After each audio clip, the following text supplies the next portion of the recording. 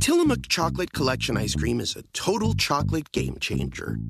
We start with unbelievably creamy dark chocolate ice cream. Then we add different chocolate treats, like chocolate cookies, chocolate cake, or chocolate brownies, to make 4 decadent chocolate flavors. Because sometimes the thing that pairs best with chocolate is more chocolate. Tillamook Chocolate Collection Ice Cream. Extraordinary dairy.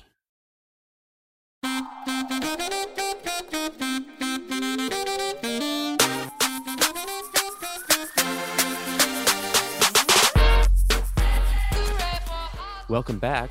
You're listening to Keep It. I'm the only host of the show as far as I'm concerned, Louis Fertel, but I do have someone here with me. Say your name. I'm Ira Madison III. You really leaned into your Sirius XM voice. Yes. Well, I'm trying to blend in. Sometimes I forget that that's my coworkers. I just asked the people on the feed, I'm like, can I go to like Sirius headquarters and hang out with like Nina Blackwood and the 80s MTV VJs and stuff? No one will tell me anything. They said no. No. They're like, you stay in your 2000s TRL block, queen. They said, doesn't Serena Altschul still have a restraining order against you? Oh, God, that fills me with endorphins to hear that name. All those people. You say Gideon Yago, I'm yelping. So I was thinking about you yesterday because I know that you typically love dystopian dramas like The Last of Us, which... Oh, yeah. I'm always watching those things. Yes. Everyone is talking about, which we've been harassed and harangued to discuss. But the key thing that happened in this past episode of a series I'm enjoying, by the way, I really like it. There was a Linda Ronstadt song, which was a focal point, and we're not going to like spoil things, but also it's a dystopian drama, and the episode was just about the lives of these 2 gay men who were in a relationship throughout the 20 years that the infection took over, from 2003 to our current time, 2023. And let me say first, this infection apparently hit like September 26, 2003, and what a time. I was going to say, first of all, I came out November 2003, so that is a very potent time for me. Like, I'm exactly right there. Like, I can hear Crazy in Love playing, you know? Yeah, Crazy in Love is there, and like the movies that came out that weekend were Duplex. That's what you led with? Wow, Duplex. A movie I have absolutely not thought of. Is that Drew Barrymore? That's Drew Barrymore and Ben Stiller. Right. That feels like a pairing I would have said to you, they should do a movie sometime. Then we forget, oh yeah, they did Duplex, a movie that we dared to call Duplex. I mean, shout out to Drew Barrymore for really sort of revitalizing her career several times over. No, and by the way, I just want to say, every time I watch a clip of her, like I saw that clip of her as Megan scurrying around Allison Williams, Drew Barrymore is on this planet to prove she is the most demented first grade teacher of all time. And she's getting away from the lesson plan, and she's getting into the medicine cabinet. I think that Bolu Babalola, yes, our former guest host, she described it as benevolent Tyra. Wow, yes. Oh my God, I love that description. That's so true. Right? Like, there's nothing malicious about it. Like, she's not going to harass Beyonce with inane questions. I don't think even Drew would go that far. That's very good, very good. It's also, she's more closely related to like a Kelly Clarkson or something, in that like, I'm goofball energy, but Kelly Clarkson, I feel like, is smoking in the teacher's lounge, whereas Drew Barrymore is doing glue stick projects in the teacher's lounge. You know, she's committed to being a first grade teacher. She's very she's Janine Teagues. In Billy Madison, she's Miss Lippy. That's her. Yeah. Billy Madison. Okay, I was thinking of Jack. Oh God, what? Why were you doing that? Jennifer Lopez. Francis Ford Coppola. I'm sorry you were invoked. I love if someone discovered that he directed that movie online the other week, and they were startled. Again, when you look at Francis Ford Coppola's 70s works, and then he moves into the 80s. Now, The Cotton Club we love, but it really starts to fucking fall apart then. One from the Heart or whatever with Terry Garr. Anyway, moving on. She had debts. She sure did. And she's about to get more with this Megalopolis shit.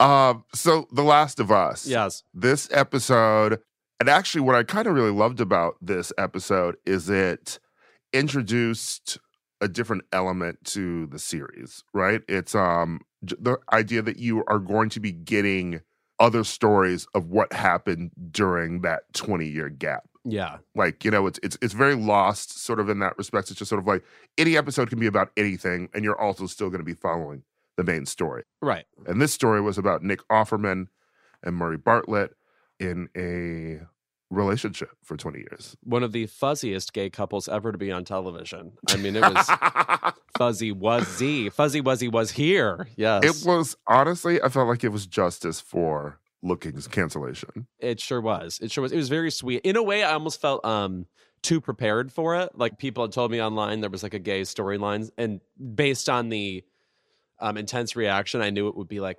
sensitive and loving and stuff. That said, once I finally watched it, and by the way, this is not a show that's for you. I'm attracted to. Yeah, no, like nothing about zombification or dystopians, anything. Like, my favorite dystopian movie is Testament with Jane Alexander, which is from the 80s. I've talked about it 1,000 times. Go watch it. But that is very rare for me to watch. But in this episode, yeah, it was sweet. Do you know what it reminded me of? Have you seen the movie Bill Nye is nominated for at the Oscars, Living? I have not, but I will need to. It's one of these movies where he finds out he's dying. This is not a spoiler. And it's about like finding like the dignity in the end of life or whatever. And that is sort of the sentiment here. And I appreciate that. I just personally, for me, disagree. If I'm near the end of my life and things are going awry, I mean, to borrow a term that Beyonce did bring back to the mainstream, I'd be going apeshit. I'd be doing crazier things. It wouldn't be about dying well. You know what I mean? Yeah, I found the episode overall very sweet. It was, someone described it as gay men's San Junipero. Right. yes. Which what was an awesome. I think I like San Junipero a little better, actually. But I mean, I do love this trend of we only get lovely, sweet, moving gay stories as one-offs in sci-fi series. Or even, it reminds me of on the Versace show, there was the episode with, this is not the same vein, but it's like the Judith Light episode. Mm-hmm. Like you get these kind of pull-out stories that fit into this larger, grislier context and make them sweeter somehow. Which is sort of maybe it's a backdoor way of telling these stories, since the regular ones get canceled. Right. Yes, you're right. It's subversive. And and also it's all the more sweeter because you aren't expecting them at all. Nothing about this episode was foretold in the one before it or the one before that. Right. And there were some reviews where people thought, it was a bit manipulative. And I'm like, that's, for one thing, like, drama's manipulative anyway. And it was a bit saccharine, but I will say that I enjoyed it nonetheless. Yeah, no, saccharine's good every once in a while. My friend who is obsessed with video games, JM Sincina, told me it differs from the video game a lot, where I guess one of the characters is such a dick that the other one kills himself. So they found a completely new track for these people, like a new sensitive, interesting, not harrowing track for them. But regarding Linda Ronstadt, yeah, so there's a song of hers featured in the episode, Long, Long Time, which great song to pick out. Immediately when you hear that, her voice is so amazing. The melody is so memorable. Mm-hmm. And I'm not saying this will lead to a full Linda renaissance a la Kate Bush. That said, if you dig in even slightly, if you just get the greatest hits of Linda Ronstadt, banger after banger. The one thing I always thought she was kind of lacking in her career was like enough signature songs. Like, she did great versions of standards, and like eventually she went into all sorts of different other types of music that she mastered. But in terms of like songs that are just for Linda Ronstadt, it always felt like she had like 10 less than she should. But if you get that greatest hits package, you will be super satisfied. I think people miss music sounding that pure, personally. They do. I mean, I went back last night to one of my favorites of hers, which was her cover of You're No Good, Dee Dee Warwick's original. Oh, signature, yes. Yeah. It's a great voice. Sad that she doesn't have it anymore. It's incredibly sad. I mean, like, just an astonishing career, though. Somebody who was like, God, I'm so bored. What if I picked a completely different genre that no one would ever expect me to do? And then she would go and master that too. I mean, she's like one of these wizard people. But it brings to mind, mentioning San Junipero, I think that all these episodes too, and what a good TV show or like moment does like this, right? Is it takes a song, sort of a nostalgic song, but not one that it helps if it's not one that's overplayed. Totally. Yes. Mm-hmm.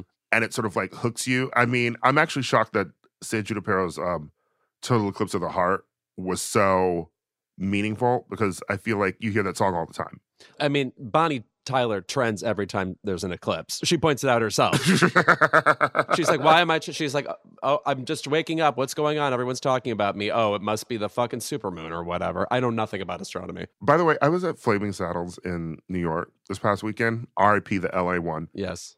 The BPM on Holding Out for a Hero yeah. goes off. Coke 80s is a distinct playlist. Yes. It's truly faster than anything that was on the radio.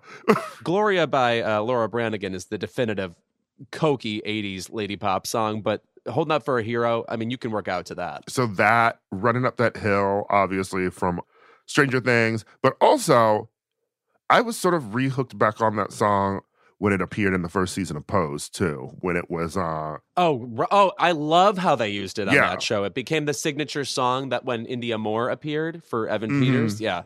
Yeah. What song would you pick in like a devastating queer love story? I've got mine. Ooh, that should come back. Let's see. Well, you know, somebody I think that still could use a real renaissance is Tracy Chapman. Mm-hmm. Because I think when you hear her, immediately you have to stop and you have to listen. She did other things besides hang out in that car. I mean, you obviously had Give Me One Reason, but when she performed Talking About a Revolution on Seth Meyers, I think it was right by the Biden election. Mm-hmm. I mean, I would love to hear that. I mean, she has lots of great songs, Telling Stories. Yeah.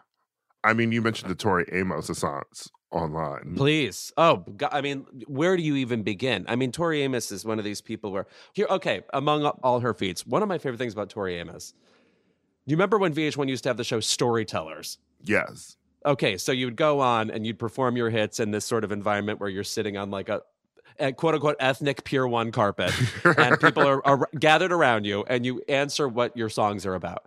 Tori Amos, I mean, I'm paraphrasing, but someone would be like, oh God, what is, Cornflake Girl about? She'd be like, a little old woman was sitting on a bench chomping on an apple. And you're just like, no, she wasn't. Like, she just went so like fucking bonkers. Like she's so one of a kind. That's like, did I ever tell you about how I went to the Grammy Museum and saw Ava Max perform, and she described how the song Kings and Queens came about. And she's like, because she's on a date with this guy who's this like LA douchebag guy who's like taking her to this restaurant, like trying to show how much money he has, like, whatever you want on the menu, I'll get it for you. Anything you want. And she's like, oh, I'm not really that hungry, like just a salad, some fries or something. She's like, anything you want. And then she was like, and then I realized, I'm no damsel in distress, don't need to save me. I'm like, you did not get that song from that bitch. Come on. Yeah. Yeah, that does seem a bit far-fetched. There are only a couple stories in like pop history where I really believe the origin story because that person clearly wrote the entire song. Like that story of like Michael Jackson being in the car and it's on fire because he's thinking about the bass line of Billie Jean. And he gets home and realizes, like, he's in danger, basically. But, like, right, that's somebody who would have written that part of the song and then immediately shared it with Quincy Jones. Not to say Ava Max doesn't write any of her lyrics, but it's like the sentiment isn't so original that you had to come up with it arguing for a salad. Do I believe that Beyonce wrote the lyrics exactly. to Bootylicious on a plane on a napkin? Exactly what I'm talking about. I do. You need to. It's like Santa Claus. Because I believe, I don't know if she got the bass line later and found the sample later. I feel like she probably found the sample later, but I definitely believe that she's like, my body's so bootylicious for you, babe. I'm like, that is something you would scribble on a napkin, you know? I want to know, like, was she listening to like a Discman of Stevie Nicks, or was it like hit clips? I mean, the year's like 2001. You know what I mean? You know who I would pick for mine? I would pick like "Breathe Again" by Toni Braxton. Oh, sure, Toni Braxton. I mean, like again, when He Wasn't Man Enough comes on, that's. People underestimate. We're in the middle of this Miley Cyrus Flowers moment. Mm-hmm. When you get like a mid-tempo thing that hits just right, like that's sexuality in a pop song. I mean, I think that's forever. In case of our specific generation, this song will always be famous at a pregame and afters when you have YouTube on. You will always see he wasn't man enough. Oh, at least at mine. Yeah. Yeah, but I think she's due for a Renaissance because we sort of had a Tamar got her moment. Yes. And Grammy nominations. Yes. Underrated Grammy nominated sister duo there. Yeah, she got her big moment after being, like sort of in Tony's shadow for a bit. But I think that now we're sort of really redue for like a Tony Renaissance. And also, Aaliyah's uncle still has Libra under lock. Does she really? That album was on Black Ground Records. Right. It's locked up. Wow. I mean, like in this age where we're getting this weirdo Amy Winehouse biopic, I mean, like the Aaliyah one's got to be coming. Yeah. I mean, and not a Lifetime one, right? No. Oh, please. I mean, I watch those too, but I mean, we need something significant here. I mean, not to delve too much into, the like creepy, like R. Kelly of it all, right? But like, wouldn't Aaliyah, like during the R. Kelly marriage, like fit just like right into his sort of oeuvre? Yes, claustrophobic, lost in a big house thing he loves to do. Yes. Yeah, you just like hauntingly hear like Age Ain't Nothing But a Number playing on stereos in separate rooms, and every time she goes into a room, though it's not playing. Right. Haunting. And she clings to the Romeo Must Die script. This will get me out of here. Aaliyah, not much of an actress. That's like my take on that. Sorry about that. Great otherwise. Speaking ill of the dead. Talk about a queen of the damned. Anyway.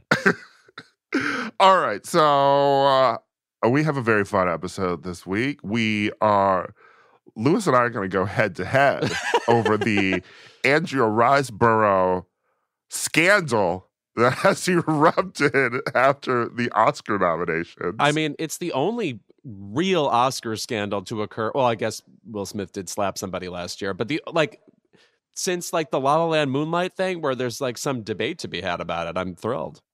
I love it. I mean, this is what cinema needs. Yeah.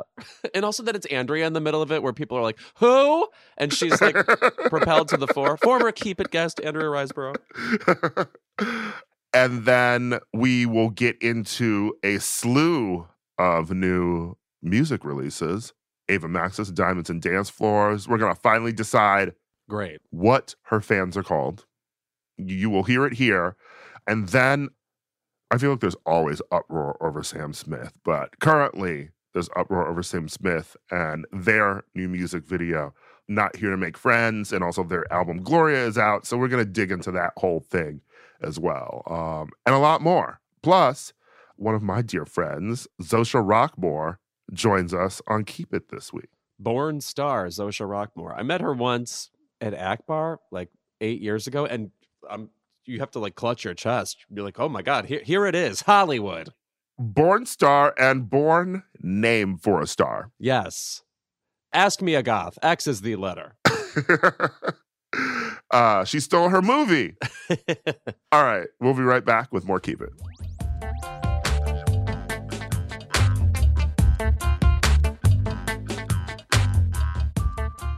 Get ready for the ride of your life with the X-Ray Vision podcast. Join Jason and Rosie as they explore the world of gaming and comics, take a deep dive into the new HBO series, The Last of Us. Plus, you can watch the full episodes of the podcast right on the X-Ray Vision YouTube channel. So grab your cape and tune in every Wednesday and Friday for new episodes of X-Ray Vision, wherever you get your podcasts.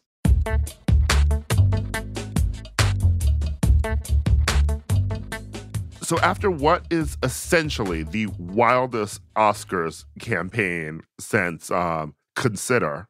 Right, which was a pretty significant one, if you remember. The Academy is investigating whether Andrea Riseborough's campaign was fair play. Though to be honest, if Gwyneth Paltrow is involved, I'm already a bit suspicious. Rick Caruso is also nominated for Best Actress. Isn't that too bad? Lewis, explain this controversy for our listeners. Sure. So Andrea Riseborough, who was on this show promoting the movie To Leslie, which when I went to see it, I didn't know what it was about. And then I saw it and I was clutching my face like the painting the scream.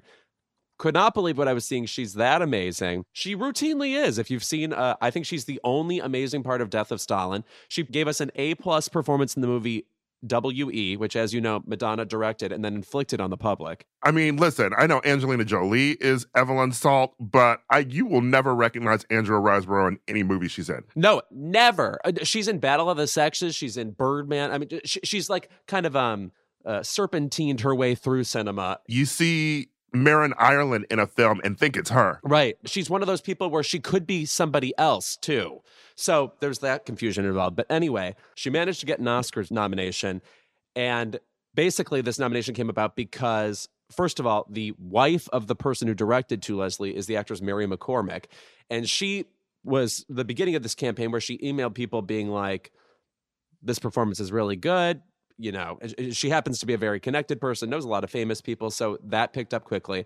A bunch of very similarly worded tweets, and I mean the exact same tweet, were shared by people like Mia Farrow, several other actors. Frances Fisher, yes. She was the most vocal, by the way, because Frances Fisher was like responding to people on Twitter too.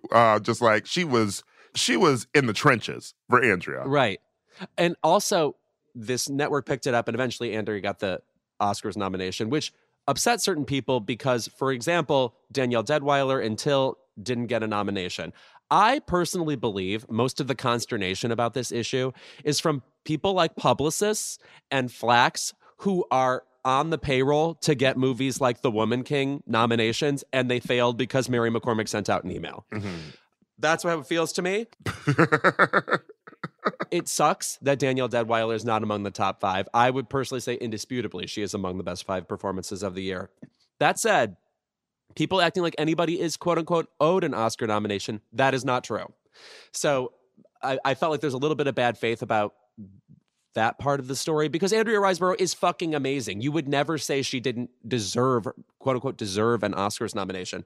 But it is funny that Frances Fisher, who is, you know, just famous for playing a white lady in Titanic, is at the heart of this scandal because she did the one thing I consider running afoul, which is in her recommendation that people vote for To Leslie. She said, and you don't need to vote for this person, and this person because their Oscar nominations are assured. Well, if you're telling people to vote for one other person, that means they're inevitably going to kick somebody out. So I think that's like really nasty to be like, this person deserves it and then these people don't.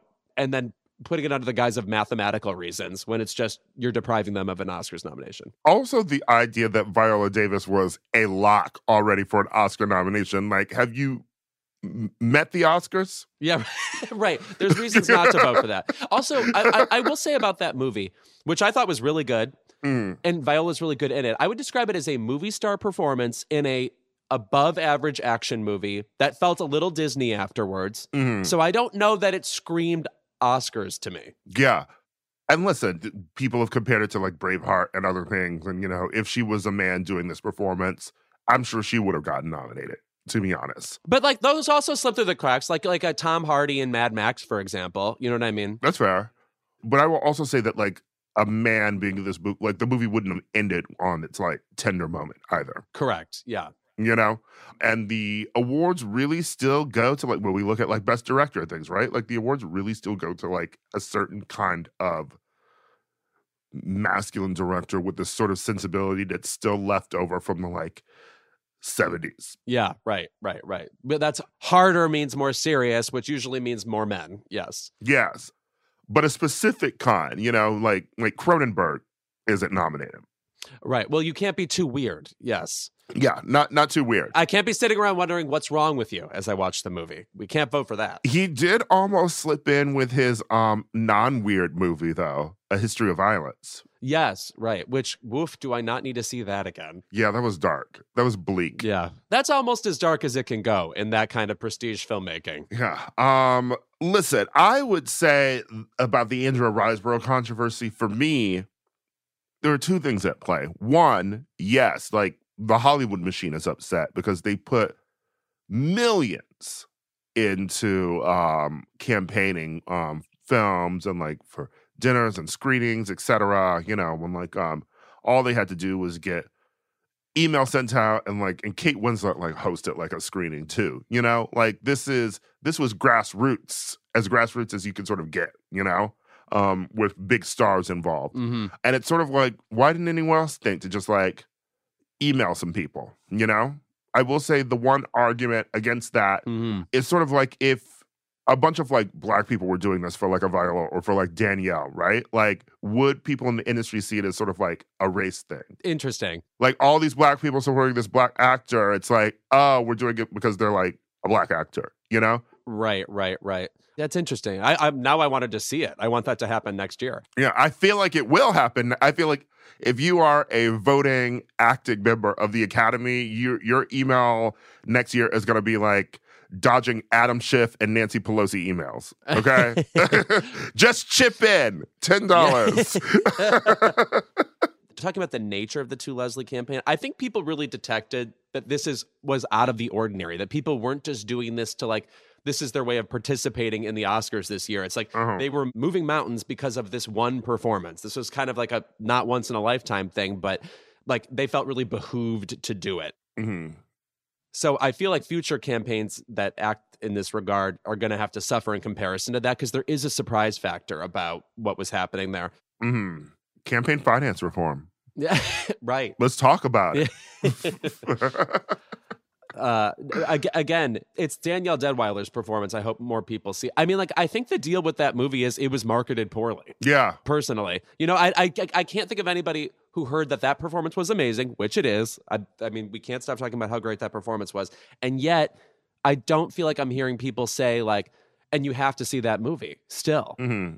And that's sort of like, I feel like the marketing that also goes along with, you know, black films and actresses. And there was a great report, you know, on black actors and like directors and everything, and just sort of like the dearth of nominations that they've had, particularly because this feels a lot like Clemency all over again, you know? Right. Same director too. Oh no, not a pattern. She just can't get booked. Yeah.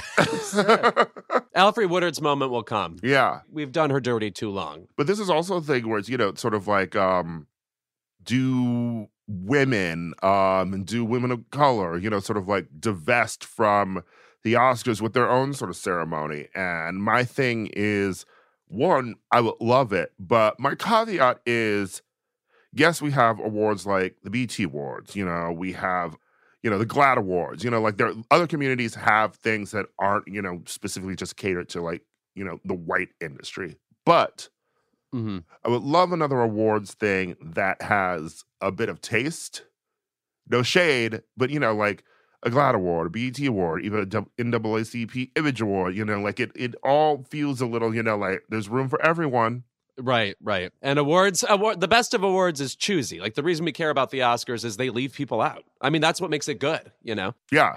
And creates this controversy. So, you know, I'm like, sure, I would love like a black award show that's, you know, sort of like elegant and Britzy. It sort of like rewards like the best of the best, you know? But that also means that like some people are going to be left out. Right. Because not everyone's the best. And I think within that, not just for the sake of leaving people out, but illustrates a point of view is what you're saying, you know? Like, yes, here's what we think is awesome. And it differs from, you know, this mainstream vision of what success is. And we celebrate that too. You look at the GLAAD Awards or something, right? You know, it's like, mainstream films especially, it's like just because like there's some gay shit in it. Yeah, right. You know, it's like you won't look at this category and be like, there's no point of view here, there's no like, are all these the same quality? Right. Like even if we look at like Best Picture, like one thing that I think is great this year is that there's really no overlap subject wise among the Best Pictures, but it also feels like those movies all got nominated because they're just hitting different sectors as opposed to we're evaluating based on quality alone. Like, does anybody really think Elvis is like a 90 plus on Metacritic? I mean, I personally don't. I think that movie's a mess. I loved Elvis, though. Well, okay, you have a clinical issue, and may Lisa Marie rest, because I'm getting angry. I feel like that tends to happen to me with Baz Luhrmann films now. I'm always like, I love this one, but I'm always like, his past movies are, and I start to reevaluate the past ones, and I'm like, but I love this one. It's bombastic, and it's fun, and I'm sure like the next time this next movie comes out, I'll be like, oh, maybe Elvis kind of sucked. Oh, that's interesting. You think they get kind of worse in retrospect. That's the opposite of how I feel about Madonna new projects, where I remember music coming out and being like, oh, this is so hokey. What's this cowboy shit? 5 years later, I'm like, oh, that was pretty rad. You know, anyway, I don't know why I had to bring up Madonna right there, but. I mean, listen, because you wouldn't be Keep It Up episode without you bringing up Madonna. I'm just being me. Where's that boot camp footage? Oh my God. I can't. Well, first of all, I can't believe we fucking threw that movie away because, imagine watching that movie. That's how I feel. But man, the prep that Julia Garner went through, I'm sure she is like one large sinewy muscle right now. The stories we would have gotten from set, though. If they got out, I think that would have been like a gulag. Yeah. Wow. So we'll never get a Madonna auto biopic. No, I'm telling Ryan Murphy is going to get there, and I've expressed my actual cautious optimism about that. I think he will do it well. But I think that would be good, though. I called it auto biopic before because I think that the idea of an autobiography as a book is fine. You're telling a story. I think an autobiopic, you directing your own story, is a bit all right. Yeah. Because there's a little bit more final cut going on here than with like an editor or something else that's in a book where you're also a bit more expansive and really can dig into things. I'm like, who knows what this Madonna story would have been from her eyes. Right. I just don't picture her having the sure hand of someone like Bob Fosse doing all that jazz where it's like, oh, you picked a fucking zany angle on your own life and it is self-indulgent, but it is also one of a kind. Mm-hmm. It's also an indictment of himself. Right. In ways. And I do wonder, like, what's going on? What braid suit is happening in Madonna's head right now? Like, how does she remember the 90s? Right. No, again, I really think she's way too interested in the people she knew once upon a time. She's right. Whenever she's like, oh, I knew Tupac, No, the movie should be called I Knew Tupac. Wait for him to be in this movie. Wait for it. Back to Andrea Riseborough, star of Madonna's W.E. People who don't talk to me about movies normally are coming up to me and saying they love To Leslie. I mean, again, something special is happening with that movie specifically. So honestly, in a way, I think she's a contender for the win because there's such a weird fire beneath that performance now. And Cate Blanchett is now sort of shirking the moment. She gave a speech at the Critics' Choice Awards where she's like, called the whole awards process patriarchal. Like it felt like a kind of a buzzkill. Mm-hmm. So I don't know how people are going to respond to that. It sort of feels like Andrea is on the up and up. Obviously, Michelle Yeoh is still in the picture too. Well, To Leslie, thanks for everything. And to Leslie Ann Warren, thanks for everything. What are you doing right now? Loved her on Desperate Housewives. And of course, Victor Victoria. Now that you bring that up, though, by the way, I was tweeting recently about like how much I miss Desperate Housewives and how much I miss like episodic soap operas. Sure. I just, by the way, saw the first 2 episodes for the first time, so I'm finally on the Ira track here. Of Desperate Housewives? Yes. What'd you think? You know who I thought was fucking amazing in it? Marsha Cross. She's great. She's the perfect casting for that. Like the slightly like alien look she gives everything. It was like constantly funny. It's like really good. And I miss that era of just like there's a long continuing story, but they each have like a different story each week. Very Sex of the City-ish too. Like, yeah. I was just thinking about that a lot because I just started Poker Face, which I think is amazing too. I haven't started it yet. I need to. But it's great that it's just, it's Rian Johnson, his fucking brain, and the genre shit that he loves. It starts out with this big story that Natasha Lyonne is wrapped up in, and then she's on the run, but then solving cases around people that she meets, but it's never like, oh, there's this big conspiracy that's happening where it's going to like unfold in each episode. No, it's just like, that's just the conceit for the series. Oh, it's very like Veronica Mars. Like you get back to the big mystery at the end. But even then, no, there's no big mystery. It's just a case of the week series. Oh, I see. Just episodic, yeah. No, he's calling back to like Columbo or Mannix or one of those shows, yeah. Yeah, it's like they have a big origin story, but other than that, like it's case of the week. I got to get into that. Which is so much fun. And because it's Peacock and it's Rian Johnson, and it's elevated, that means you get guest stars like Lorel and Hong Chow, and Benjamin Bratt and Adrian Brody, like there are Dasha Polacco, like there are big guest stars who will do like the one episode of this TV show. And it feels like old, like those old Columbo, like the other crime shows when you would see like big like movie stars or something like appearing in like one episode of this crime show. No, and it's really fun guest star appearances. Like I feel like the idea of guest star on a drama turned into SVU, where it's just they're a cross-eyed pedophile and they're out here to get an Emmy. But in that case, it really featured them, and they got to be really pop and have fun and be sinister. Right, it should be fun. Your Friends and Law and Order ruined guest stars on TV. Totally. To say nothing of Cynthia Nixon's deserved second Emmy or Anne Margaret's Emmy. But no, I'm very excited to see this. Also, again, it's just obviously everybody knows this about Rian Johnson, but just that we have somebody that is so honoring an obsession with particular and kind of bygone genres of the past and finding a way to update them. I mean, it's just awesome. It's like I'm so thankful for that. Yeah. All right, when we're back, we'll be joined by Zosha Rockmore to discuss her latest film, Who Invited Charlie?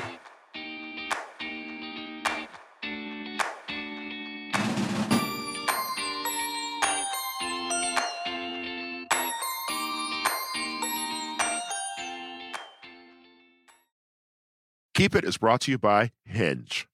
Hinge is the dating app designed to be deleted. If you're really good at it, that is. I've actually met several really good friends through Hinge. I've used it, I can't believe this, over a decade now. Woof, what a life I've had. Well, you know what they've added within a decade of us being on Hinge is their new LGBTQIA+ prompts, which are designed to help queer daters better connect based on similarities, interests, and compatibility.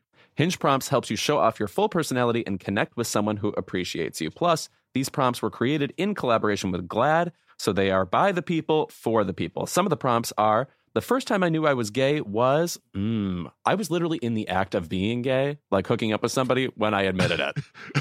Denial is strong and hard in the Catholic Midwest.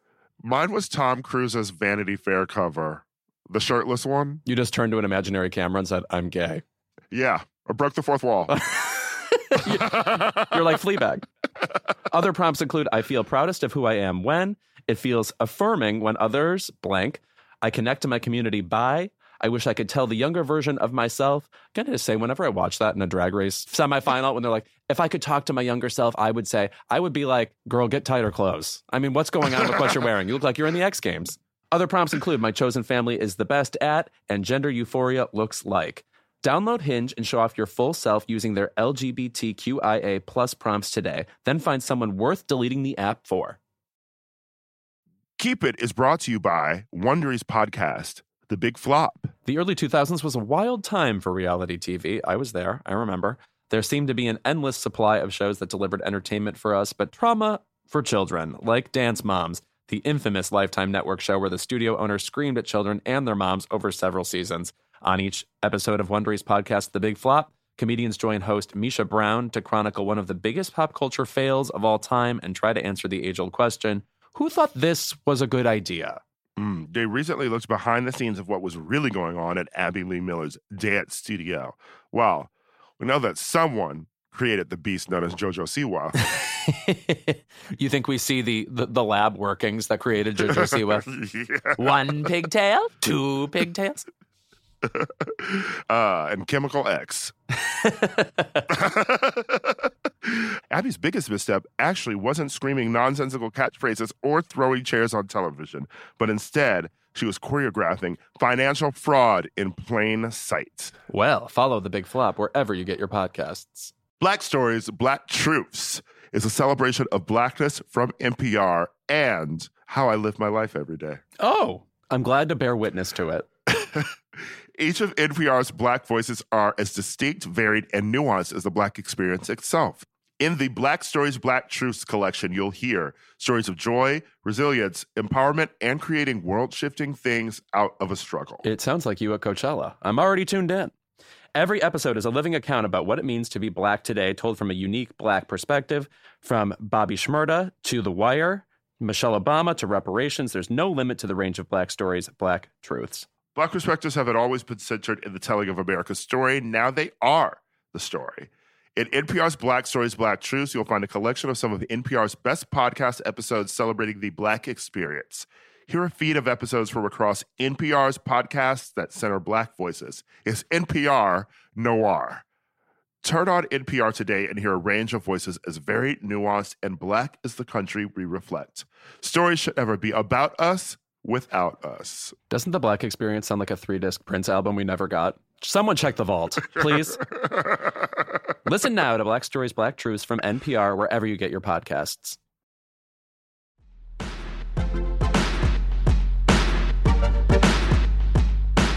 Our guest today is always the funniest person in the room. You know her from stealing every scene in The Mindy Project, I'm Dying Up Here, and Black Monday. And now you can catch her in the touching pandemic comedy, Who Invited Charlie? Please welcome to Keep It, Zosha Rockmore. Hey. Hi. How are you? I feel like I haven't seen you in a minute. In a minute, I know. I feel like the last time I saw you might have been at the Sorry to Bother You premiere. I'm like, Yes, yeah, the premiere. Yeah. I'm like, we used to see each other so much more before I was like a mom. And we would just like go to brunch and just do fun things. I know, but motherhood. Motherhood, it robs you of free time. I keep losing friends to this. Like, I never thought it would happen to me, honestly. Like, a lot of people, like I'm in my mid-30s, and now people are doing it. Like, because it didn't happen in my 20s, I just was in denial that it would ever occur. Right, and now they're dropping like flies. Yeah, I'm all alone over here. You know what I'm saying? But no, it's always exciting to see you in something too, because I always feel like, I know you personally, and I just feel like you are so funny. And I feel like that really just sort of translates to your presence on screen, and I just sort of like want to know, like, what is it about when you take on like a character that just sort of allows you to be like, just feel like yourself, really, but also different in every role. But it really just sort of takes on this sort of just like sweet, like funny, welcoming quality. Oh my gosh, thank you. That's like the kind of stuff that I'm honestly just, I guess, still learning about myself as a performer. Like when I like read a little review or just the more work I do, I'm starting to be able to identify what it is that I specifically bring. I feel like early in your career, you're just trying to get in where you fit in. And just trying to be booking. And so like, you're just kind of like doing whatever. But like, as I kept going, I've gotten like offers for things.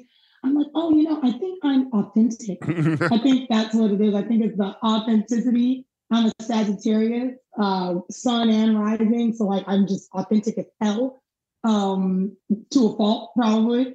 But I think that is usually what I try to bring to characters in the roles. And I think that is usually the through line. Even though every character is different, I think that authenticity is what shines through. In this movie, Who Invited Charlie, you're with a bunch of people who, every time I see them, one, they're so funny.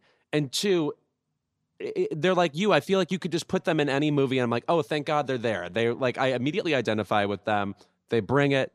Super watchable and super grounded. All of these people are really grounded. It's Adam Pally, it's Reed Scott. How did you feel working with this ensemble of people?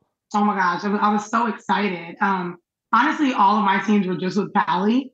So I'm just like, I'm happy to be in the movie with those other people, but I only got to work with him. And I was so excited about that because he's so good. He's so funny. I've learned so much from him when I was on the Mindy Project with him, just about like how to not be afraid to like take up space and like do your thing. And he's a master improviser and a cool friend. So I was just really happy to be there and just get to like act with him. It was so easy. Mm-hmm. That is funny because I'd sort of like forgotten that he was on the Mindy Project for a bit. And then it also reminds me of like, I met you like when you were doing the Mindy Project. And what do you think has been your takeaway from the show now as part of your career? Just because it's so interesting that everybody's been talking about it again now since it dropped on Netflix. And then when you were doing it before, but it was like on Fox. So like people were watching it before it went over the Hulu. So like what has been your takeaway of like that character? Like have people had like weird responses to it now that they've been able to revisit it? Oh my gosh. Well, first of all, I've learned that it's like a lot of people's comfort show. Like younger people. I still feel like it was yesterday, but I know somebody who's like 25 currently, and she's like, I grew up on that show. It's like comfort show. I was like, grew up on. That was yesterday. But like, so like that for one, the people are like watching all the episodes and loving it. So like people feel like I'm a part of their family, or just honestly, that is like the number one thing that people recognize me from, I'd say, is the Mindy Project. When people come up to me and they're like, I love your work, they're usually talking about that. So that's really cool. And I learned so much. I mean, I learned everything over there. I've learned other stuff since, but like, I learned what all the positions are, like in the crew on set, like what the difference, like what a line producer is versus like a creative producer and writing producer. I learned that you can write your own show and be in it. Like I just, Mindy herself was such an expander, just seeing what she was doing. Everybody on there was a writer. I like learned that as a funny person, people usually want to hear what you have to say. So there's like a nice little pipeline between being a funny person and a writer. That was something I learned there. I learned so much. Yeah. And then also just how to, again, take up space as a comedian, or just as like, I looked at like Ike and Pally and Mindy and stuff, and they just were not afraid to improv, which is like not always the easiest thing to do when you're like showing up on set, Mm-hmm. You just kind of want to be like, I'll just say my line. But like, since we were so comfortable there and there was this trust and everybody was so amazing, like folks would just go off on these riffs and rants, and they would be funny and they would like end up in the show. And so like every self-tape I do now, every audition, I'm always improvising. Like if I'm not, that's goofy. Like, I mean, like I'm, I'm reading from Aaron Sorkin or something, I think he could use the improv more than anybody. You should keep doing, in case he ever comes calling. Yeah. Right. Yeah. Some people you'd be like, let me chill out. But like when it comes to other things, especially on an audition tape, because you'd be like, this is my own personal one-woman show. I do what I want. Like, on the day it might be different. But yeah, I learned countless amounts of things in my years on Mindy. It was like grad school to me. I always look at it like that. One of my favorite questions is just, so why are you funny? Do you feel you've been funny your entire life, or do you feel like something happened, you realize, oh, there's some value to being funny, and then you developed it, or were you always funny? I always remember being funny, like just from being little. But yeah, I think I'm truthful, so I think that's what makes sometimes people funny. But yeah, I've always been, like, as my family would say, stupid or a fool. Like since I've been little, I'm like, you're dumb, shut up, like, or goofy. Yeah, and I love to get a response out of people. So I think that plays into it too. Mm-hmm. One of my also favorite interactions with you too was we were at this RIP, this Mexican restaurant. I don't even remember the name of it. Carmen's or something on the East Side. Oh yeah. Yes, but I remember we were there, and you had introduced me to Donald Glover that night because he happened to be there. Yes, and then you were in Atlanta as well. So like, what was doing your comedy like in Atlanta, or even like a Black Monday, where like you're getting to act, opposite, like. You have Donald here, or you got Regina, Don Cheadle there, like this is like a different kind of comedy that, like with Black folks doing like a newer thing than opposed to, network sitcom. Right. Well, Atlanta was so fun and cool. We were literally in Paris. Like, honestly, on Atlanta, I didn't even like, the stuff I had to say was definitely funny, but that episode was so nuts. All I had to do was just truthfully respond to like what was happening, because that episode was just like, that episode was so Atlanta to me. Like it was the most Atlanta-iest Atlanta episode of that season. And Donald directed it, so like he just had such a clear view of what he wanted. And yeah, I literally just had to respond because everything was fucking crazy. So I was just like responding truthfully. But then yeah, Black Monday was so fun and cool because like the people the showrunners and the producers that show, they're comedy people. They're like the happy endings people. So like at the end of the day, it's kind of like the Black Monday's not a network show, but like their comedy like brains are kind of like similar to the comedy that I was used to. Like they want you to show up, they want you to have fun, they want you to bring your own thing to it. So then I had to like, take deep breaths about working with Don Cheadle because he's literally a legend and one of my favorite actors, an iconic Sagittarius. But he's another masterful improviser. And same with Regina, like So it was kind of like all the stuff I had done on Mindy was kind of showing up there, but just with a different kind of dialogue. Mm-hmm. You know, like longer chunks, more FBI, a little more wordy, but it was literally like the same vibe. Everyone having fun, people trying things. It was like Paul Scheer, like all these comedy people, you know, like everybody there is basically like from UCB and stuff. So it was like more similar than I thought it would be, I guess. Does working all the time change your appetite for what you watch in your spare time? Like, do you find you watch things you would maybe never be in? Or like what actually occupies this part of your brain that like just consuming this stuff anyway? Oh my God, I love that you think I'm working all the time. I got hung up there. I was like, I'm never working. Just kidding. It sure fucking looks like it. I'm looking down your credits. I'm like, this woman has not taken a break in 7 years. Oh my God, I'm always on the break. That's so funny. I love that. It looks. I need to own that. Yes, I'm always working. I've never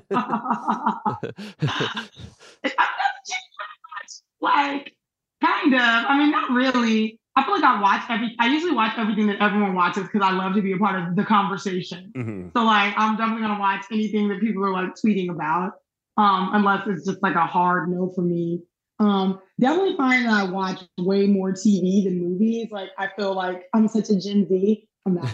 I'm so Gen Z. Like, I'm like, a movie. Like, I'd rather watch 500 hours of a television show. But yeah, no, I just try to stay in the convo, so I just like watch what everyone else watches, usually, just so I can like be like in the Twitter conversation. Has motherhood changed like some of like what you watched though? Like what shows do you watch? You're like, guess I'm watching this for my kid. Oh, child, her old shows. Oh my God, she watches no offense, she watches these crazy shows. She loves like there's a show called Masha and the Bear. It's like a Russian cartoon. Like on Netflix, there's like 8 seasons of it. She's obsessed. It's like a little bad Russian girl who lives with a bear in the woods, and she's just bad and always getting into trouble. And the bear is always like, oh. She's like always doing all this stuff. So like my daughter loves that. She's starting to like more like, because now that she's 5 and a half, she's like starting to enjoy like legit Disney movies and stuff. Because when they're like in that preschool age, they like these like weird like CoComelon, like these shows that are seeing like the wheels on the bus, and it's like slow, weird animation. But now she's like, you know, she loves Moana. There's this little short film on Disney Plus called Bao. It's so cute. It's about like a mother. Oh, yeah. She's obsessed with Bao right now. She's like, again? And I don't like it because it's 7 minutes long. And when I turn the TV on, I gotta do stuff. So when it's over, I got to come back and I'm like, I don't like these Disney Plus shorts. Because they're too short. I use the TV so I can do my thing. So yeah, we've been fighting about that this morning. She's like, I like shorts. I'm like, you just like trolling me. But yeah, she like loves that. She's in her Disney Plus era right now for sure. You've actually done like most genres already. Is there something you haven't done yet that you're waiting to do? I've done like TV, film, drama, comedy. Luckily. Have we done horror? Horror? No, I haven't. Oh, and I love horror movies. But like, I haven't done nothing scary. Crazy. Is that something that you find that even like when you talk about things you get offered and stuff, like have people reach out to you for those and it hasn't been the right project? Or like, do you feel like people see you for like comedy things mostly? I haven't been offered any horror films. Yeah, because I would be all over that. I mean, especially if it was like tight, you know? Mm-hmm. But I have auditioned for a lot of them and not gotten them. But been like, man, I could be in that. But yeah, I think I auditioned for Megan. Oh, you did? For the lead role. I was like, she gonna be black. They love to, no shade, but they love to play like somebody's gonna be black. You know, that's their favorite game. God bless. Because I was like, look, if I would have been the black, now everybody, you know, now it's a black movie. Megan Black, the dead parents are black. Everyone has to be black. Because it changes so much if the Allison Williams character isn't just this white woman. Because if you were her, then who would they? It changes so much. I'm imagining Megan being like a black doll now, which would. I don't hate the idea. I mean, I don't hate it. Yeah. Me neither. Yeah. That's Megan 3 in the hood. Right. Oh my God. Same choreography though, because I was like, that was my favorite part. I feel like there's a lot of stuff like that I auditioned for, and I'm like, no, y'all know that wasn't gonna be black. What were y'all doing? Just collecting tapes? But I auditioned for White Lotus. I had just watched that for White Lotus to be. I don't know none of the characters. I'm like, wow, I'm not knowing character's name, to be the other couple who was with Aubrey Plaza, to be the wife. Megan Fahey, yes. Mm-hmm. Yeah, oh my God, who was so good. Loved her. And I was like, wow. What? I mean, hey, maybe in some alternate universe, but she was great in that. And I loved that. I loved White Lotus so much, season 2. But yeah, I just be looking at the stuff I auditioned for sometimes going to come out, and I'd be like, okay.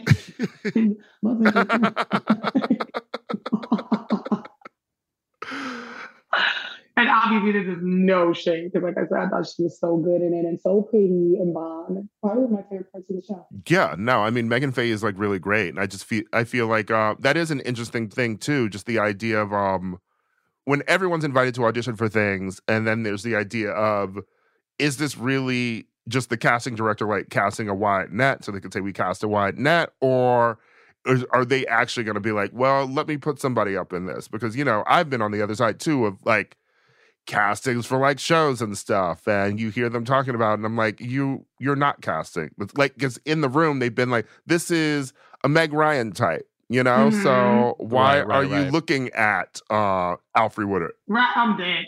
And it has to make sense for the story, because once I watched season 2, I was like, that wouldn't have made sense. That man's not married to a me black woman, like, like, I'm like, the world that they're in, what they were talking about, the way that they said that, that they were like, oh, there are like token white presenting ethnic friend couple, like that, none of that would work like with the actual story that was on the page. So sometimes I'm like, maybe they're just being pretty and they just want to give everyone a chance. Mm-hmm. Take it in the positive way. Well, that's fascinating. I really have never considered that, like, oh, you would go in for like a giant role and then, something else is going on, or like this isn't feasible or whatever. Right.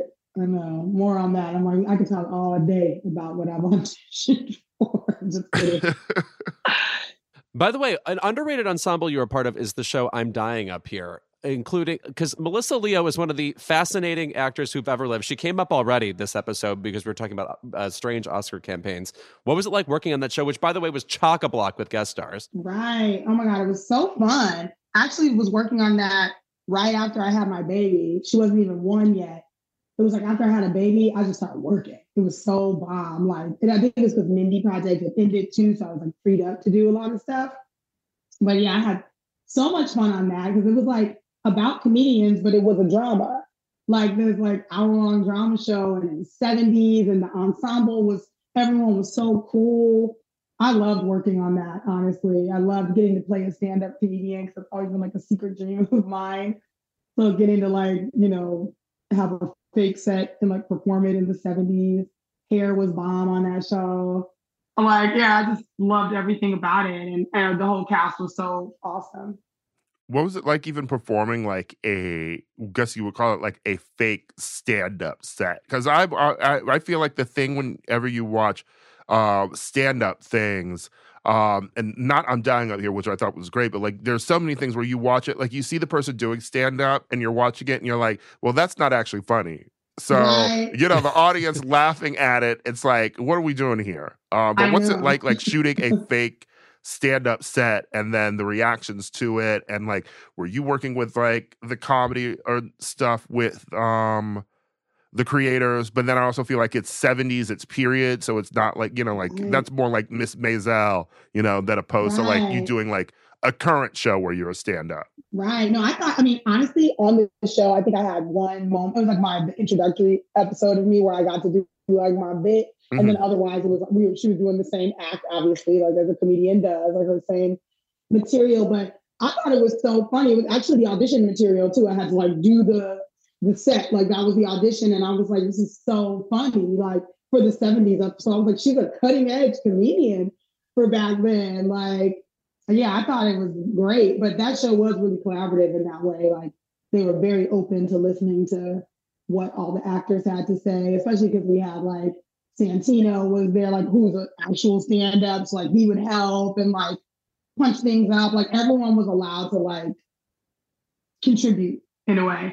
But honestly, I don't think I had to like even change anything in mine. It was good as it was. I was able to just perform it. It was so fun though. I was like nervous though, like I was actually doing stand-up because like all the extras and like I was like, I fucked a bum today. But it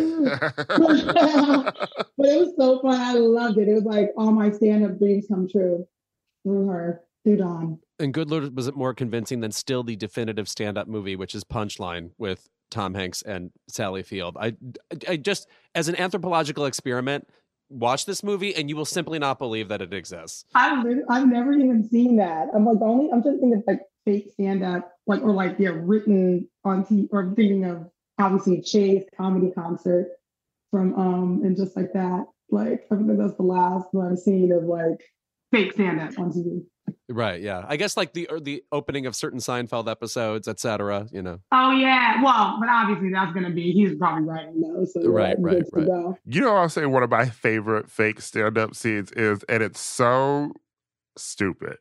It is still the women be shopping in Nutty Professor.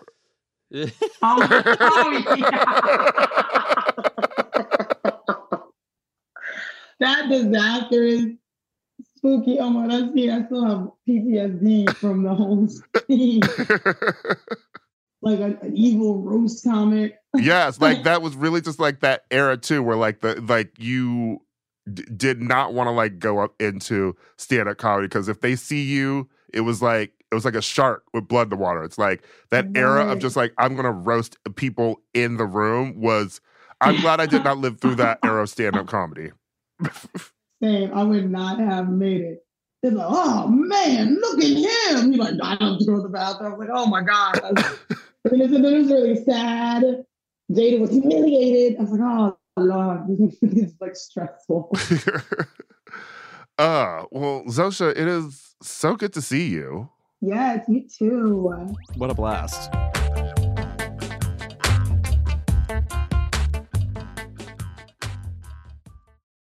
They say plants like music. Yeah, no, like really, they respond to the vibrations of it, which means that this playlist you're listening to, the plants are too. You know what else plants like? Organic soil from Miracle-Gro. It's made with all the best stuff like wood fiber and compost. Plus, it's OMRI certified organic, which officially means it's made with superior ingredients. And when you give your plants the stuff that makes them happy, they won't judge you on your iffy playlist. Hear that, plants? So go ahead and give them Miracle-Gro. Rev up your thrills this summer at Cedar Point on the all-new Top Thrill 2.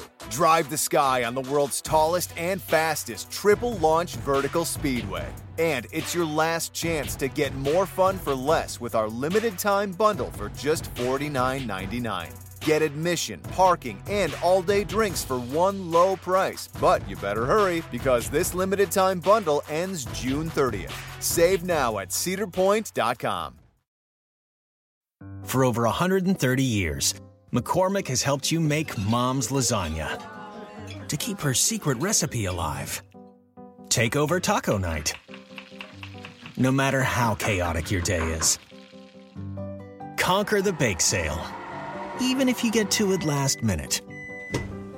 And craft the perfect Sunday brunch when it's not even Sunday. Because with McCormick by your side, it's gonna be great.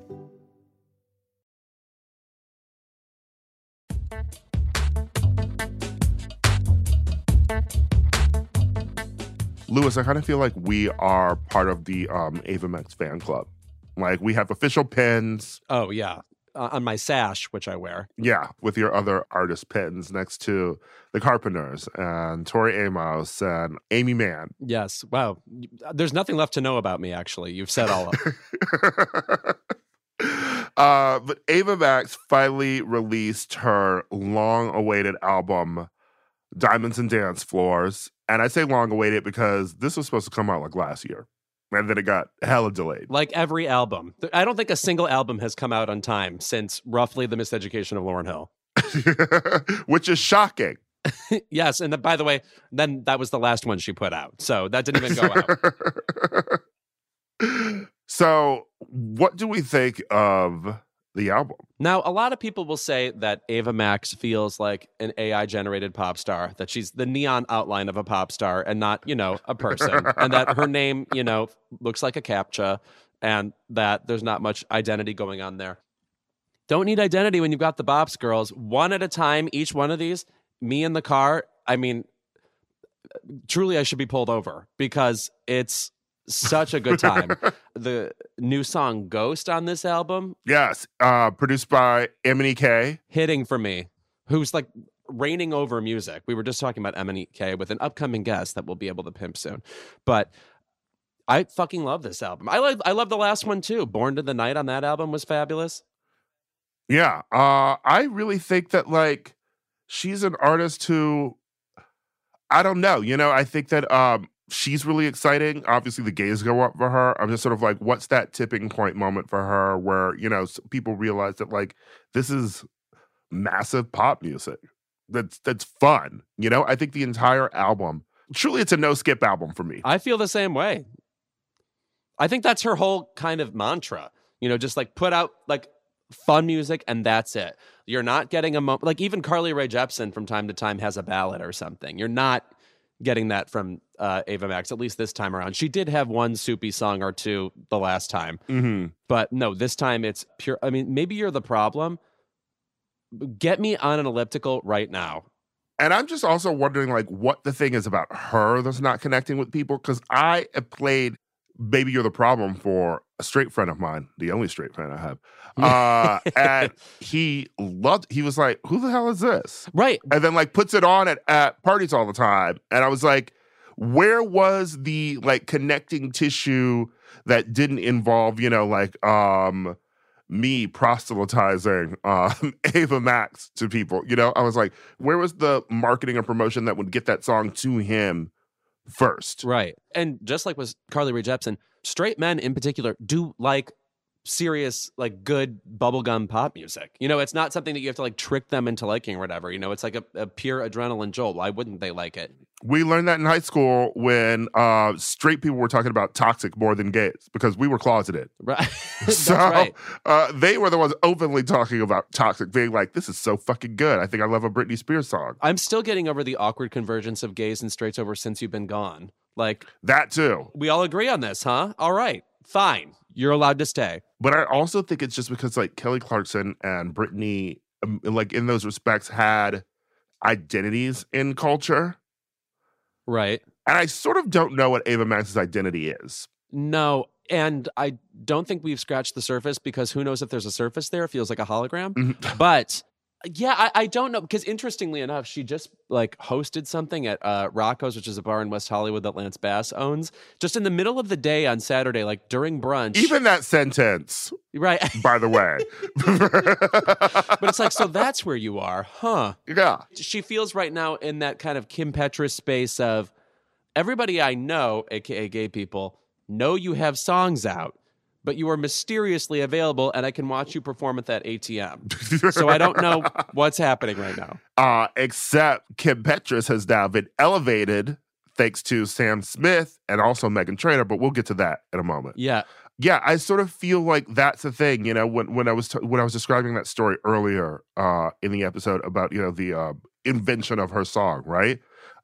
There's also that thing that she used to tell people about how remember her asymmetric hair bob thing? Yeah. Like that was weird. Was that supposed to be like a connecting tissue to people to get them to chat about you? Yeah. Remember the shape of my hair? Now speak about me. Yeah, she's always seemed like a Sims avatar. Yeah. Somebody in the Live and Large expansion pack who shows up for your big party, along with the fortune teller or whoever else is in that game. And I think maybe that's sort of like the problem. And maybe we're more attuned to it because having lived in LA, like when you're just around sort of like the music industry or people, they'll be performing, like at the bars we go to sort of get their name out there, etc.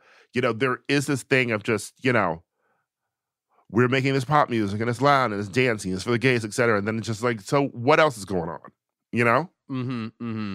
Yeah, I mean, it's weird because it's a kind of music that doesn't demand everything about their identity. It's not confessional, really. Mm-hmm. So in a way, it feels like, well, she's not super obligated to like Mm-hmm. make that much of an impact on the personal front, but at the same time, Kylie does though. yeah, it's interesting. There's a sweetness to Kylie, and I feel like there's a sweetness to Carly Rae Jepsen that people remember. That yeah. to me, that's like just like a slight element of a soul there.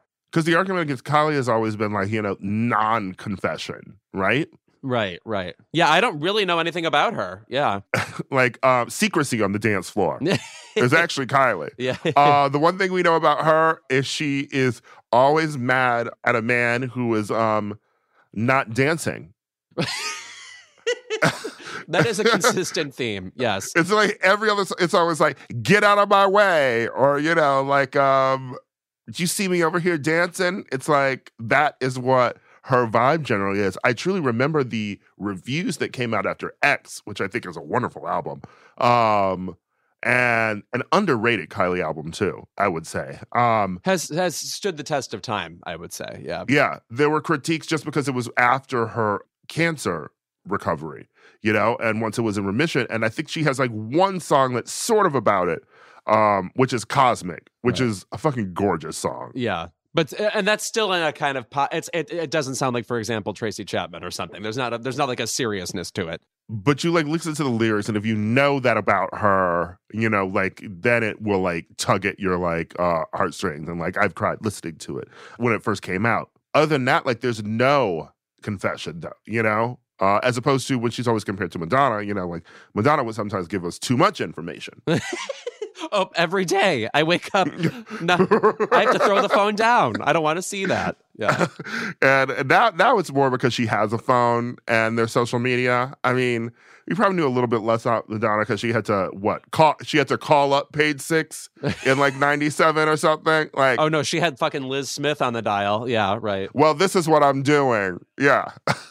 And Liz is like, I'm not in today. Yeah. But at the same time, it's like, I would say, like, we all love Kylie Minogue, but I don't think, for instance, like the rest of my straight family or whatever knows anything really about Kylie Minogue other than like that song of hers from 20 years ago. So like gays can tap into that a little bit. They discovered her again during the pandemic with Magic. Right. Which I feel that to me sounds like cruise ship music. I'm surprised people like that song that much. Well, I don't fucking like dancing.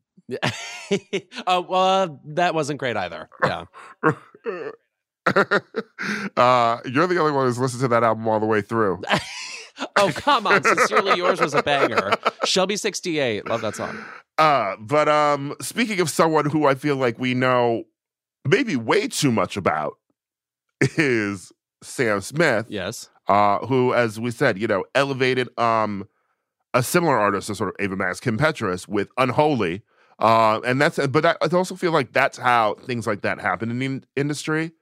Kim being featured on Unholy, and then it's number one and it's on the charts for so long. Now people are starting to know who Kim Petras is. Right. But Sam, what's so interesting about Sam Smith is we're not that far removed from the era where Sam was doing a lot of really weird interviews and saying a lot of like random things just about coming out, not liking Michael Jackson and other random things. And people were just sort of like, who are you? It was like a combination of they were seemingly very honest, also a little half-baked. You felt like you weren't quite getting a fully thought out quote from Sam Smith anyway. Yes. So that is still in people's recent memory. And now you have Gloria, the new album, which I would say for me is just kind of there. Sure. Well, I will say this about Sam Smith. I think something that's strange about the Sam Smith story is the music is happening what you would intuitively think. Like you're getting the dancey stuff now, and you got the really awards grabby dramatic stuff before. It's like who's ever done it in that order before? Usually you just do the poppy radio stuff, and then that accelerates you into being able to get the the Celine style stuff that really gets a lot of Grammys and an Oscar in this case. But And what I would also say is that the dancey stuff sort of like, unfortunately, is compared to their best dance stuff, which they did with Disclosure. yes, Because none of this is meeting like, Latch. correct. Wait, the song Sam did with Normani, that's the best Sam Smith song. Yeah. That too. Mm-hmm. I fucking love that song too. I wish Normani had like played in that field a bit more. That meditative disco space. I love that. That's so specific. Yeah. Meanwhile, she's just lost in a cornfield, probably wished there by the kid from Twilight Zone. Never to return. All right.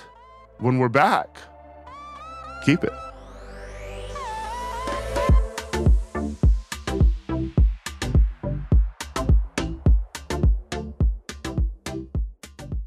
And we're back with our favorite segment of the episode. But first of all, I realized we did not actually even fulfill what I said in the intro. Which was? Ava Max stands. What are they right. called? Because there was this weird interview with her on the radio where she was like saying, some of my fans are calling themselves maxi pads. And I'm like, I don't think that's real. I think that's like Selena Gomez stands, like just making fun of Ava Max stands. Right.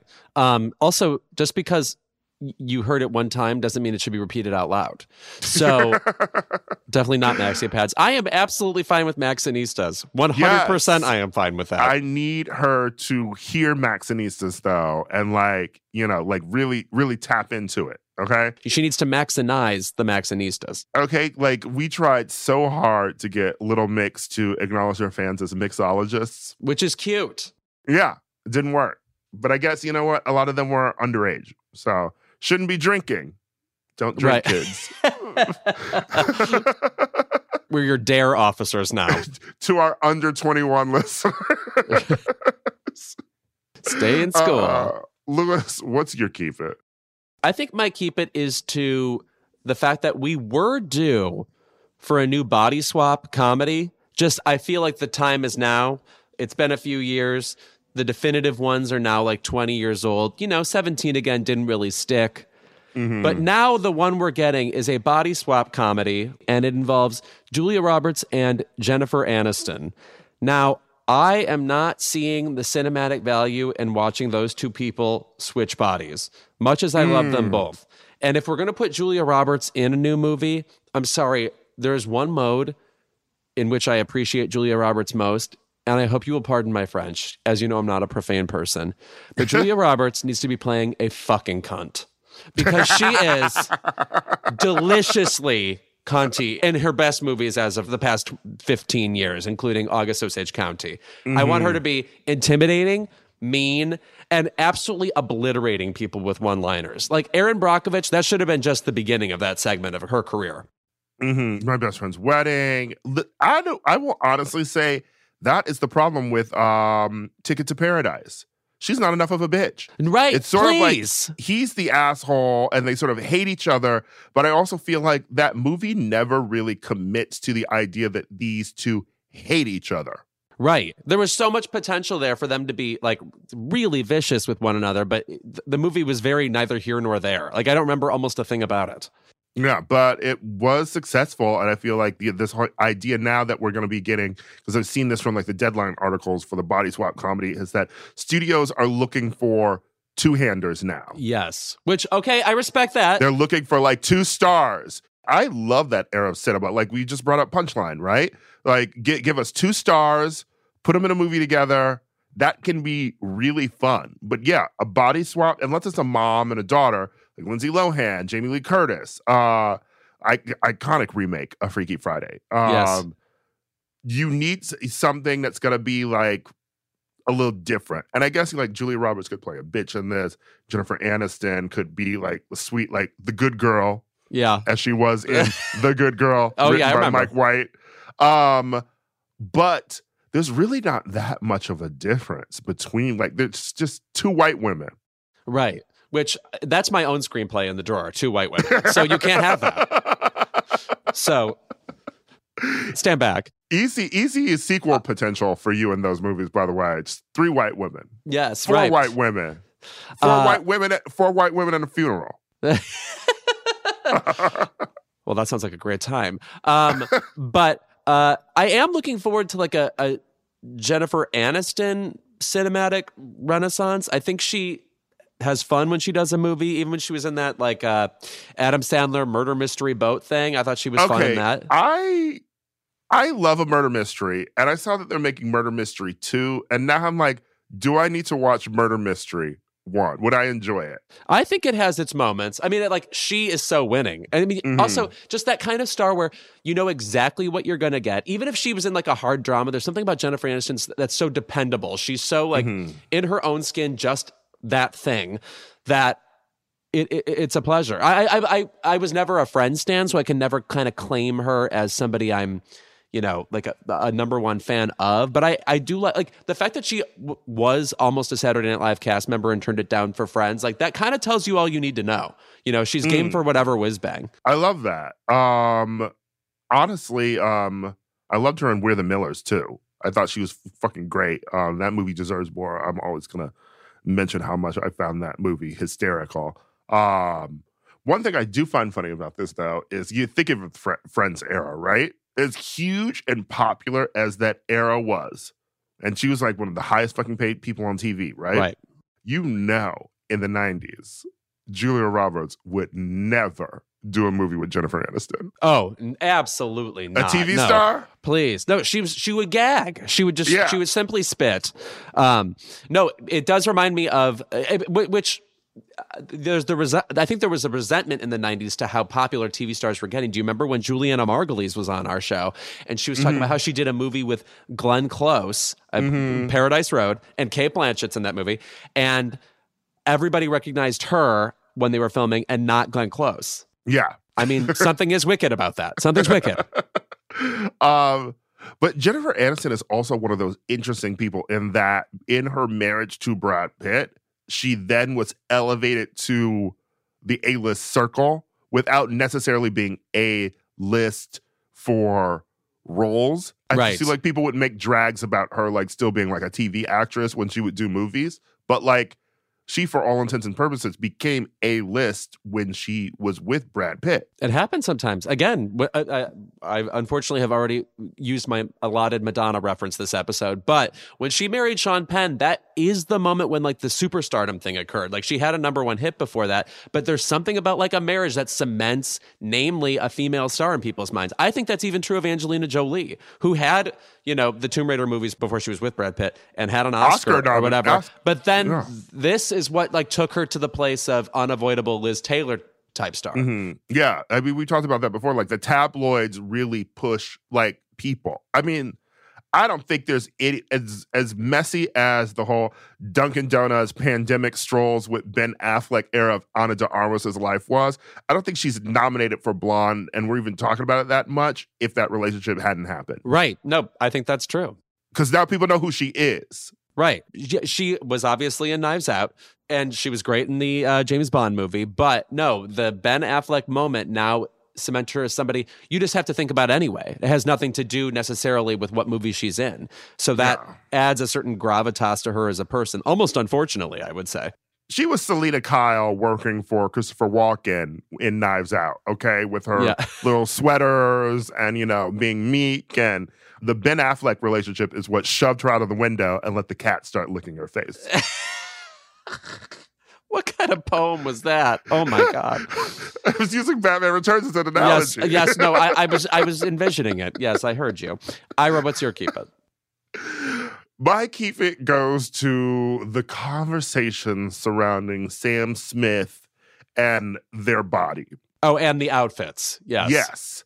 So in the Not Here to Make Friends video, Sam Smith is wearing this corseted outfit. And of course, there's been a lot of hate from the conservatives and the right, you know, like who are like homophobic, fatphobic. We're not talking about that shit because they're obviously wrong. Like, they're obviously who cares? Evil, disgusting people. Like, they're not even part of the conversation. Right. I'm talking about the defense of Sam Smith, which has now mounted into well, when Harry Styles wears all these things, everyone's gagging for it. Or this muscle gay could be wearing this corset and you'd all love it. But Sam Smith doesn't get that same fervor because they have a fat body. And my argument to that is, one, shut up. Because one, stop comparing every queer person and what they dress like and what they wear and what their body looks like to fucking Harry Styles. I think it's lazy. I'm tired of Harry Styles being in the conversation. And also, we drag Harry Styles all the time. Right. He's dragged for what he wears all the time, like up and down the timeline. There was a thread of someone with Sam compared to this other model who was wearing this black corset at a Mugler show. People were dragging that model online too. Like it's being obtuse and ignoring recent history. And it also ignores the fact that all the images that you show in comparison with what Sam Smith is wearing in the video, Sam Smith is wearing pasties, opera gloves, this Gloria Swanson turban. Okay, it looks a mess. Even the skinny, muscly dancers behind Sam Smith look a mess. Everyone looks a mess in the video. It's giving take off one thing before you leave the house. Yes. Yes. Okay. Listen to the Nazi Coco Chanel. Okay. Yes. And I think that listen to the Nazi. Listen, I only love two, her and Ava. That's right. Sonia Henney, figure skater, she had it going on too. Yeah. And that is the point. Sometimes you can just call a bad outfit a bad outfit, And there's some people online who like to jump in with their, I love a messy queer punk look. I'm like, is that what this is? Or right. are you just being contrarian? Yeah. Is that intentional there, or is it just, a little slipshod? And do you think you're messy queer, or do you just shop at Big Bud Press? Also, by the way, are we done with the word messy yet? Oof, kill me. It doesn't mean anything. It just means something isn't utterly pristine at all times. I hate people referring to themselves as messy gays. What does that mean? You tweet too much? You're not, which by the way is also intentional too. Like you're obsessed with people talking about you or inserting yourself into conversation. It's not messy, it's intentional. So stop. Gays who tweet too damn much. And let me tell you something. And I reel myself back, and sometimes I have ADD, and that's why I tweet so much sometimes. And I usually do it when I'm bored. Okay. I usually do it when I'm bored. You haven't worked with me for 5+ years and not known that. One thing I'll say about a person who tweets so much is that the one time it really annoys me, and this feels like another keep it, sure, is when someone tweets something that's so funny, right? And you actually want to find the tweet again. When you go to their tweets to their timeline to try to find it, they always end up being a person who tweets too much. So you're scrolling through you're scrolling through 500 tweets and retweets and everything before you get to the one tweet that was from yesterday. Right. I mean, here's what I'll say just about Twitter in general, and I'm sorry to do this, years into this podcast, this super elementary conversation. When you tweet, you are saying, it's my turn. So when you're tweeting, you're asking attention. There's a whole bunch of people talking, and it's your turn again. Can you just make it good and not just lowercase babbling?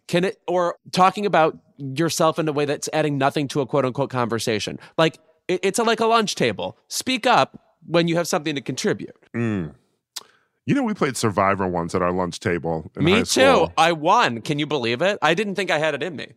I think I got second place, or I won. I cannot remember the end result. I do remember that we played it every day, and the first few days were dark. Because the people we voted out, I was like, maybe this is bullying. No, Ira, I was about to say the same fucking thing. I literally remember who got third to last place, second to last place, first to last place, and they just weren't as close with the rest of us. It is bullying. It was organized bullying. Or you were mad at someone at that certain point, so it was we're all voting for this person. And then I also remember what always happens invariably with these sort of things. It's once we got to the end, everyone was kind of sick of playing. Right. And also there's no point at the end. You won this thing where we're all just sitting here. Yeah. No, you won it bullying. Yeah. Enjoy your crown of thorns, asshole. By the way, when I try and think about how gay is now, and everyone thinks that they're a Real Housewife and etc. I was when we were younger, everyone thought that they were playing a reality competition show. Right. Which is the way it should have been. We've, strayed from God. Yeah. We should be snuffing people's torches out, not throwing drinks in their faces. Ugh, God, your lips to God's ears. I miss it so much. Not that we have lost Survivor in any way, shape, or form, but... I know, but, I sometimes wish that, Ultimate Girls Trip, that's what the Traitors kind of is, I guess. But I kind of wish Ultimate Girls Trip was Survivor. I want the housewives voting each other out. Ugh, I mean, that's coming soon. I think you've wished it into existence. I think some of these franchises should morph into that. Yeah. All right, well, that's our show this week. Andrea Riseborough, we're with you. I hope you're feeling seen. Andrea Riseborough, I'll dap you if I pass you on the street, but that's about it. Thank you to Zosha Rockmore for joining us, and we will see you next week.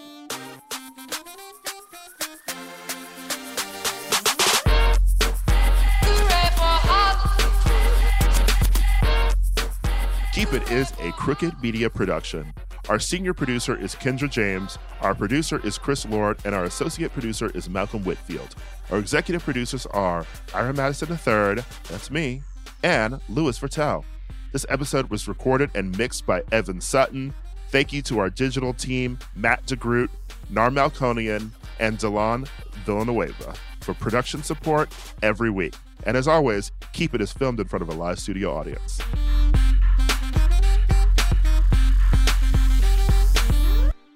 They say plants like music. Yeah, no, really, they respond to the vibrations of it, which means that this playlist you're listening to, the plants are too. You know what else plants like? Organic soil from Miracle-Gro. It's made with all the best stuff like wood fiber and compost. Plus, it's OMRI certified organic, which officially means it's made with superior ingredients. And when you give your plants the stuff that makes them happy, they won't judge you on your iffy playlist. Hear that, plants? So go ahead and give them Miracle-Gro. When Tillamook ice cream beckons you to the freezer aisle, which irresistibly creamy flavor do you choose? While you're thinking, try not to fuck up the glass. Tillamook ice cream. Extraordinary dairy.